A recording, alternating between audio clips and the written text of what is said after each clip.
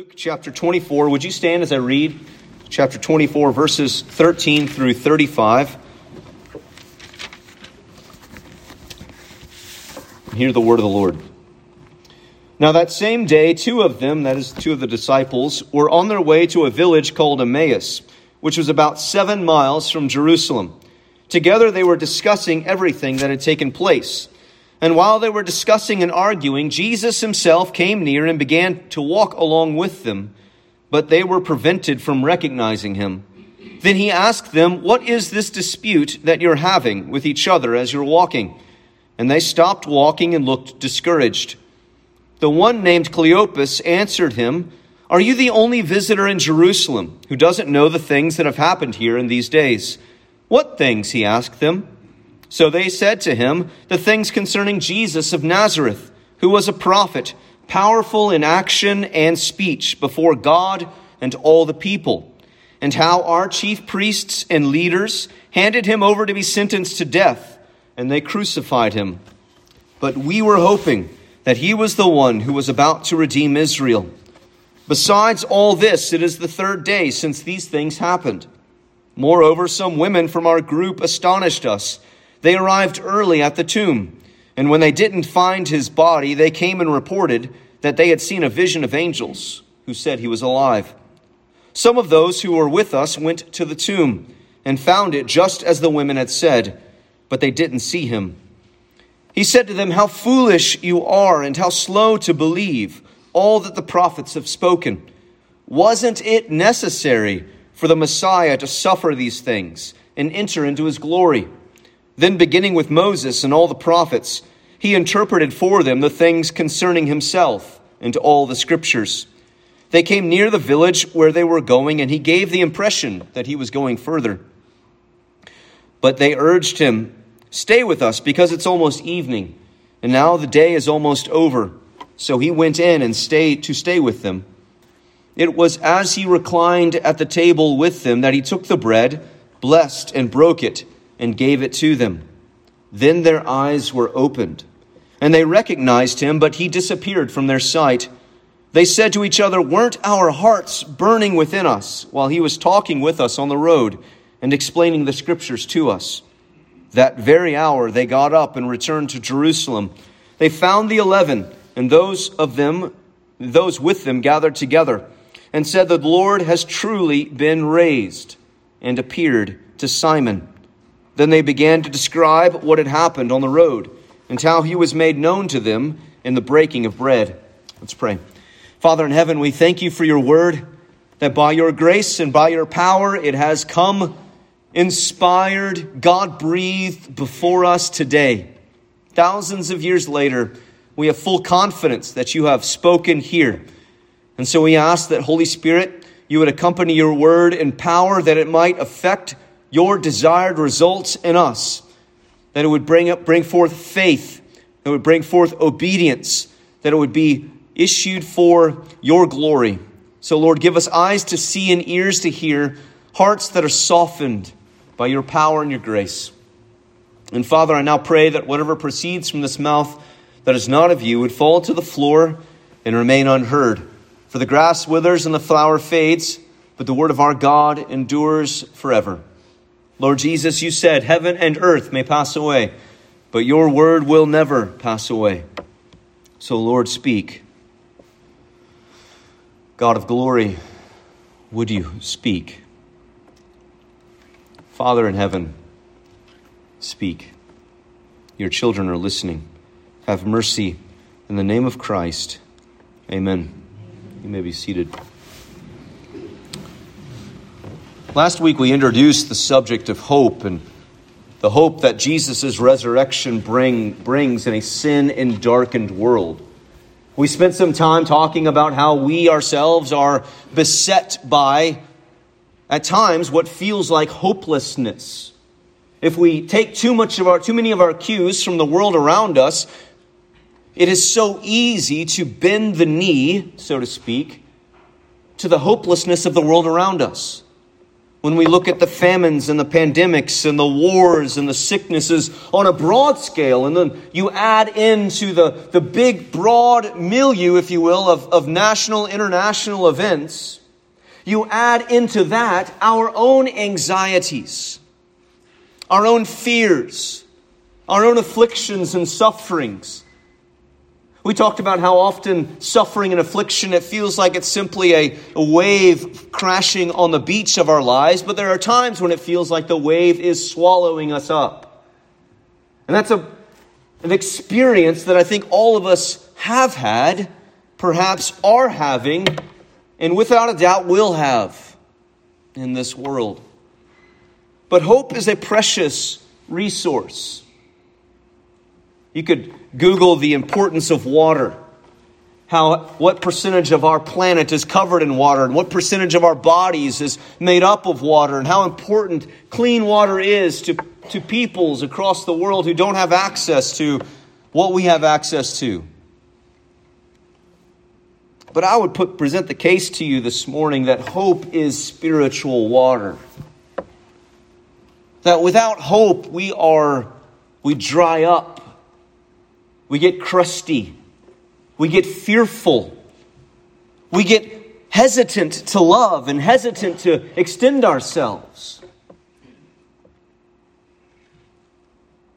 But not only are we in danger of losing hope, but I think what these two disciples on the road to Emmaus are suffering as they encounter Jesus isn't a lack of hope, but it's a misplaced hope. They're not suffering from a lack of hope necessarily, even though their hopes have been dashed. But what we need to see is that when Jesus appears, when Jesus shows up, false hopes are dashed and put away with so that true, authentic, vibrant hope can emerge. When Jesus comes into your life, you have to do away with all of the false hopes, all the other things that you were relying on, all of the other narratives and stories, the things that you were saying, if this will happen, then I will have security, then I will be fulfilled, then my family will be safe, then our country will be secure, then our church will be okay, if all of these other things happen. See, all of those things can have the fragrance of Jesus and not be set upon Jesus. All of those things can utilize the verbiage of Jesus and not actually be rooted in Jesus. You can talk about the essential nature of Jesus for the hope of our church and then operate in such a way as though Jesus were not our hope. Operate in such a way as though we were simply a secular business, looking at the bottom line. You can operate like that as a family, where you bring your family to church, you pray before your meals, but Jesus isn't much else beyond that, and you place your hope for your children in something else. Perhaps in their athletic ability, in their academic prowess, their ability to take up a trade. You have the fragrance of Jesus, but your hope isn't ultimately set upon Jesus. And only hopes that are set ultimately and fully upon Jesus will be durable enough to last when that crest of the wave of affliction and suffering comes upon you. Otherwise, all of our other hopes will be dashed and we'll be left with nothing. So the first thing that Jesus does, one of the first things that Jesus does in our lives, is that he does away with false hope. He does away with false conceptions of what he's about in your life. He does away with false hopes because false hopes are ultimately built upon idols.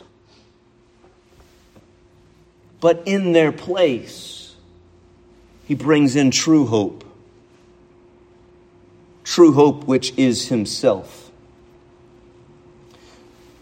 So immediately after Jesus has died, he's been raised from the dead. We learned at the beginning of the chapter, we talked about last week at Easter Sunday. And these two disciples are now traveling from Jerusalem, and they're confused, they're bewildered, they don't quite understand what's happened. And they're discussing and arguing, it says in verse 15. They're going back and forth about how to interpret what has just happened.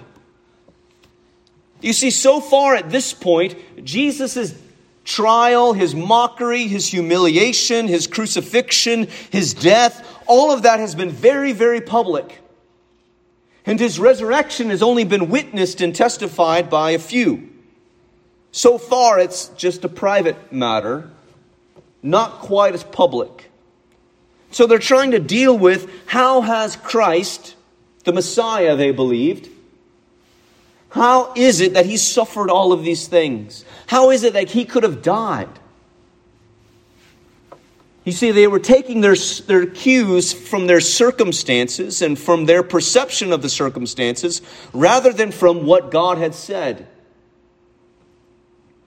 And then Jesus appears, and Jesus is near. Jesus is near to those whose hopes are dashed or confused.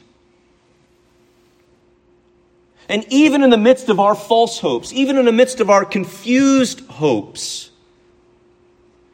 those things are but a shadow of true hope in Jesus. It is a good and right thing to hope for better days for the American church. It's a good and right thing to hope for security and safety for your family. It's a good and right thing to have hope for yourself, for this life and for the life to come. But if those things aren't rooted on Christ, then they're actually hopeless. But all of the hopes that circulate in this world, all of the hopes that blossom in your own heart, they actually are a shadow of true hope of what Christ can and will do. So Jesus shows up, but they can't see him. Verse 16, they're prevented from recognizing him. This is actually a little miniature theme in the Gospel of Luke. Chapter 9, verse 45, people cannot recognize Jesus. Chapter 18, verse 34, people cannot recognize Jesus. And there's a small lesson that we need to learn here. That if you are going to see Jesus, if you're going to follow Jesus, if you're going to believe in Jesus, it is not simply a matter of knowing more, of getting more evidence, of having more facts before you. You cannot learn of Jesus as you would study a biology book and learn of mitosis and meiosis, photosynthesis and the nitrogen cycle.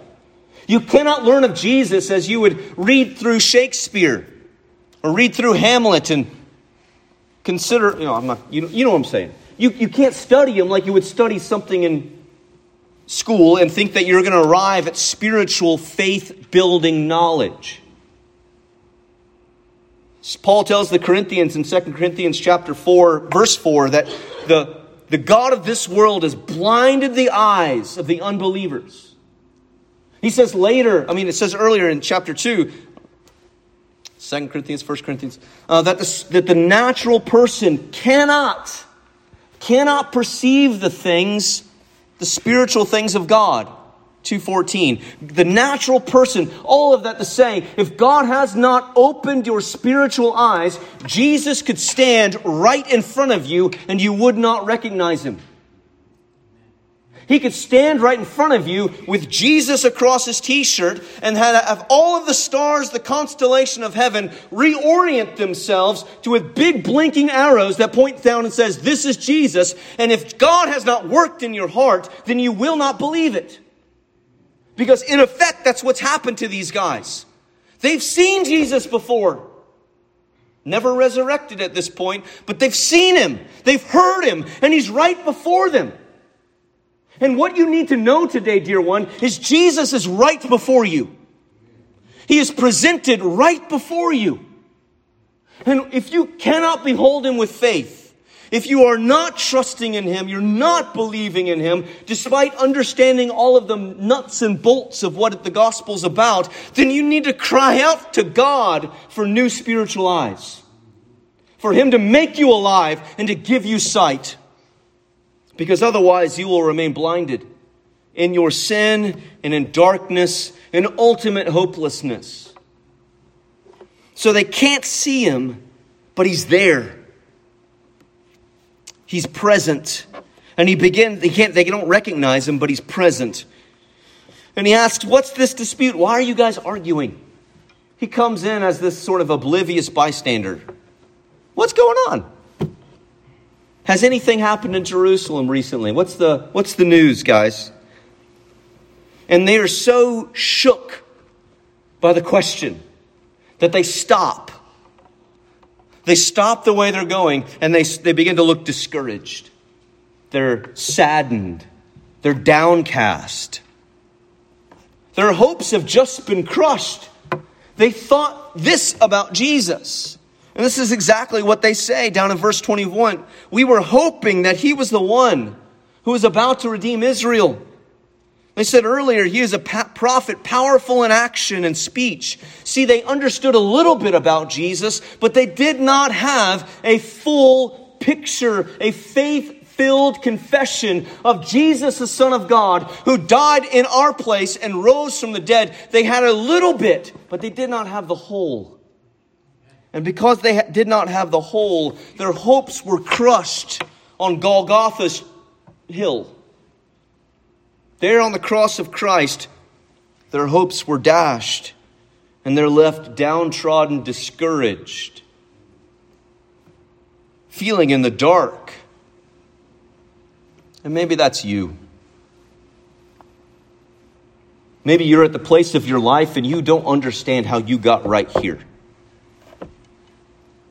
It feels like if you were to turn around behind you, all you would see is a broken road full of weeds, devastation by your own doing or by the doing of others to you.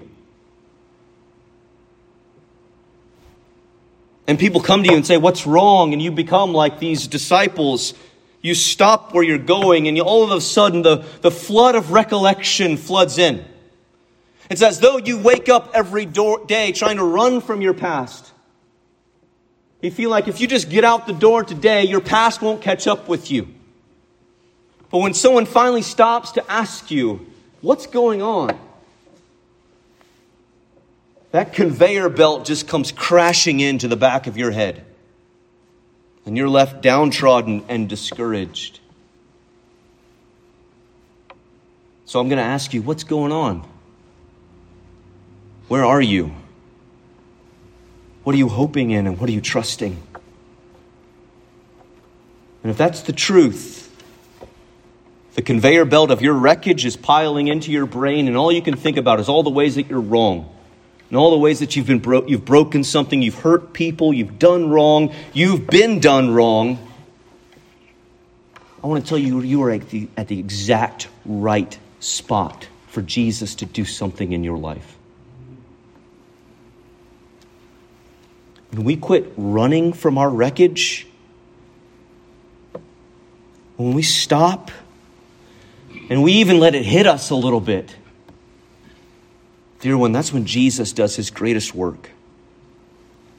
It's when we finally realize that our hearts and our souls they're just shattered by sin and brokenness and affliction and suffering, and we have no idea how to put them back together. We're like Humpty Dumpty who fell off the wall, and all the king's horses and all the king's men couldn't put Humpty together back again. This is what sin has done to us. We have not just fallen off the wall, we've taken a belly flop off the wall and we have landed crushed by sin, disobedient to God, in rebellion against him. Let it hit you. And now think of the cross. What ought to have crushed you has crushed your Savior. The sin that has wrecked your life, and possibly the lives of people that you love and care about. Jesus isn't going to turn back the clock and wipe all that stuff out. But he is going to say that is no longer on you. You will not carry that for eternity.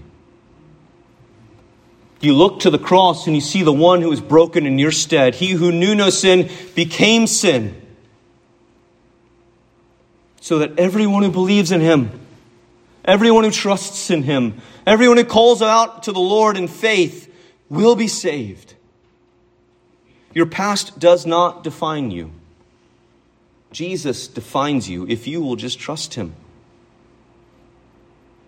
He will begin piecing together a new heart for you, a new life for you. But if you continue to run from your brokenness and you continue to run from Jesus, that can never happen. You have got to stop and let your brokenness and Jesus intersect. A broken and contrite heart he does not despise. Jesus is near, and they were hoping that he was going to redeem Israel. They did not see that through suffering, death, the brutality of the cross, that it was through that Jesus would accomplish his ends. And if that's the way that Jesus accomplished his ends through the gospel, consider how he might accomplish his ends through you. When are you most desperate for God? When do you call out and say, Lord, come, meet near, I need you? Is it when you're dancing through the daisy fields, the rainbows are shining in the background, the unicorns are prancing across your life, when all is rosy and cheer? That's when we're prone to forget. It's when we are brought into the valley and the stickers and the thorns and the briars. We have snakes at our heels, we have wolves at our back, and we cry out, say, Jesus, help me. Might it be in the valley that he is going to accomplish his will for you today?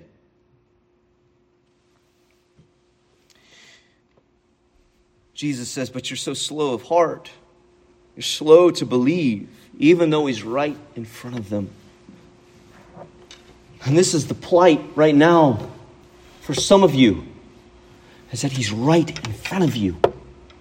And you know everything I've said thus far. You know the brokenness, you know the pain, you know the valley. You know the wreckage of sin even. And all you want to do is continue running. Like you can outrun sin and outrun God.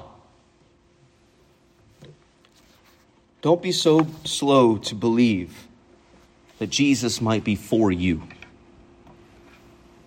That Jesus might be here in front of you to rescue you. He's not someone to run from. He is someone to run to. So Jesus, hearing this, and he admonishes them about their slowness to believe. And he says, wasn't it necessary? You remember that from last week? That's going to show up in all three of the messages from Luke 24. The necessity, just as a reminder.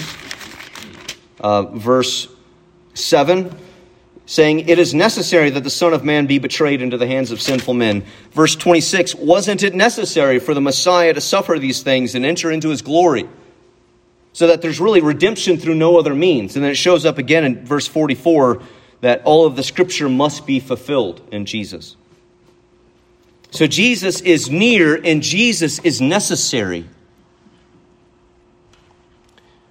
There is no other hope. There's no other hope. There's no one else. There's nothing else. There's no philosophy. There's no guru. There's no self-help magazine. There's no Dr. Phil, Oprah, Steve Harvey. He's fun sometimes. None of those people can help fix the wreckage in your rear view. And none of those people can help you not lay more wreckage ahead of you. None of the self-help stuff. Fundamentally, every other philosophy and every other religion on the planet centers the hope upon you. And if you're real with yourself, you know that you don't have what it takes to fix the problem. Because every time you try to fix it, it just breaks worse. It's like when I try to fix something in my house, it just breaks worse. And I have to call up Brian. I'm like, Brian, he's one of our deacons here who does everything. Hey, Brian, how do I fix a light switch? You know. No, it's not that bad. It's bad, though. I'm working on it. I watch a lot of YouTube about it. But all of those philosophies and the religions of the world boil down to you. You've got to obey. You've got to try harder. You've got to do better. And at your most clear moments, you know You know you have to do better. Right? You know you can't put the pieces back together. But the way that we cope with it is that we continue to run and we can continue to try to sew this all back together. To take up all these pieces and patchwork our hearts back together. But that's not how Jesus works. The message of the gospel of Christ is not try harder, do better. It is not do. The message of the gospel, it's good news because the message is done. Jesus stretched out his hands. He was pinned to the tree for you, saying, it is finished. All that is necessary to pay your debt to God has been paid. All that is necessary to take away the wrath of God due for your sins has been paid. All of the power of hell that was due to you for your sin has been laid upon Christ. It is finished, dear one. It was necessary because this is the only way, and he is the only name given among men by which we must be saved. So believe upon the name of the Lord Jesus. Quit your running. He is near and he is necessary. And he can be known. Jesus unpacks for them in verse 27, from the Word of God, he interprets how basically all of the Bible is about Jesus. Have you considered that? Some of you are still doggedly, I'm proud of you, pursuing our Bible reading plan as a church. It's not easy. I know it's not easy. But have you considered as you're plowing through Leviticus, people always have their hang-up places. Here, pastor's confession. 2 places I get hung up when I'm reading the Bible through. Leviticus 13 and 14. The leprosy and then how you cleanse leprosy. Those chapters feel like they're 6 million verses long. Every year. But I'm like, Lord, this is about Jesus. And the second one is First Chronicles. The first 9 chapters are just genealogy. And I'm like, and I can't pronounce half of them. And so I'm sitting there trying to pronounce them. And my family thinks I'm insane. So anyways, but all of this is about Christ. Leviticus 13 and 14 is about Jesus. First Chronicles 1 through 9 is about Jesus. Psalm fill in the blank is about Jesus. Those difficult parts of Ezekiel, the last 40 through the end of the chapter 40 through the end of the book, those are about Jesus. That's the principle that he's laying down is that every scripture, every ounce of the Old Testament is about Christ. It is not something for us to throw away and to put in the wastebasket. It's something to dive in with Christological glasses. Because it has much to teach us about Jesus. So he begins to show them from Moses and all the prophets. So Moses, that's the first 5 books of the Bible. Anybody? I'm not going to make you do it. Pentateuch. And then the prophets. But this is shorthand for all of the scriptures. As we see later in the chapter. He's talking about all of the Bible. All of the Old Testament is about Christ. So the way that he comes at their hopelessness, at the way that he comes at they're feeling crushed and they're feeling obliterated under all of these expectations that don't come to be. The way that God first intercedes there is through the truth of his word. If you're going to know Jesus, you must know the Jesus revealed in the Bible. Good grief. Am I tired of Christians making up some Jesus, saying, my Jesus would never do that, when the Jesus that's right before you says he does exactly that. If you simply craft from your imagination, with a little bit of scripture plugged in the holes, if you simply craft, this is what Jesus must be like, all you have done is that it's not made of clay or gold or silver, but you have crafted an imagination idol. And you're going to worship that. Rather than saying, Jesus, who are you? Who are you, according to the Bible? What is it that you came to do? What is your person? What is your work? What will you do in the future? Who are you? And you have no grounds to make it up. You have no grounds to just wing it. So Jesus intersects their hopelessness and their ignorance, that they don't see him, they don't know him. He is near, he is necessary, and if he is going to be known, he's going to be known according to his word. You cannot separate Jesus from the Bible. I don't have time. You don't have the afternoon to preach that sermon of what the church has done trying to do that. Quest for the historical Jesus, higher criticism. Jesus certainly wouldn't have done that. He would have done this. When people come to the Gospels with a butcher knife, not even a scalpel, take away the bits that we don't really like to keep the bits that we really do like Thomas Jefferson and his Bible. That's just idolatry at work. Making a God in our image rather than acknowledging that we have been made in his image. So he's known through his word. But even as he gives them the information, they come near Emmaus, and he's saying he's going to go further, but he says he's going to stay with them, and it's at the table. This is wonderful. Absolutely wonderful. So he reclined at the table. So they've heard all of this truth. We learn in a little bit that their hearts were on fire. It is nothing else for a Spirit-filled believer to come to the Word of God and behold Jesus in it. You want to know why I wake up so stinking early? It's so that I can see Jesus in the Bible. So that I can meet him. There's a great quote by Robert Murray McShane, who, remember last year we did his reading plan as a church. But he has in his journal, he says, I rose early to meet the one whom my soul loveth, and him I found. One line. Just your hearts burn, they ignite when you see him there. But then they're not quite sure. And so in verse 30, he reclines at the table. They come to Emmaus, and they're around the table, and Jesus takes the bread, and he blesses it and breaks it. Where else do we see this? The Lord's Supper. Now, there's no cup here, so you might be assuming, I'm not saying that he had like an official communion with them. But he takes the bread, and he breaks it before them. In this visible act, he's known there. Now, I'm going to get a little wonky for you Baptists. I am a Baptist, but I'm a wonky Baptist sometimes. Don't fire me at the business meeting. Just a few minutes. Maybe not. No, I love you guys. But it's in this visible ordinance that Jesus performs before them. It's a visible sermon. So that what we do when we perform, so to speak, when we administer the ordinances of baptism and the Lord's Supper, we're preaching visible sermons. So it matters how you do it.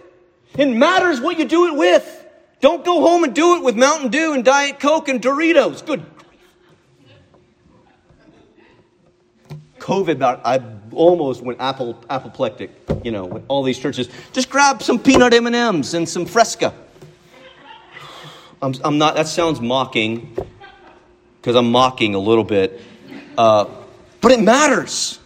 Because Jesus took the cup and he took the bread. The cup is the blood and the bread is his body. And so he says, in your hopelessness, remember the body. Next time you take the Lord's Supper, listen to the words. Examine yourself, but think on Jesus. Meditate upon Christ. Feast spiritually as you are feasting physically. And you will see your faith enlarged and your understanding and your knowledge of God grow. So he breaks it and he gave it to them, and then their eyes were opened. And they recognized him, but he disappeared from their sight. Jesus is known in the ways that he is given to be known, through word and through ordinance. This is the primary way that we learn of Christ. So the question stands for you. Will you continue to run hopelessly from your sin, from your past, from your baggage, from your brokenness? And what you need to see is as you run from those things, you're running from Jesus, who is near. He is nearer to you than anything or anyone else right now. Christ is here. God is here. And Jesus is necessary if you will have hope and new life in this world. So stop running. Stop fighting. And say, Jesus, come. Help me believe. Help me see. Help me trust. And by God's grace, you will believe. And you will trust. And He will begin the reclamation project of your life, of growing you up into the image of Himself.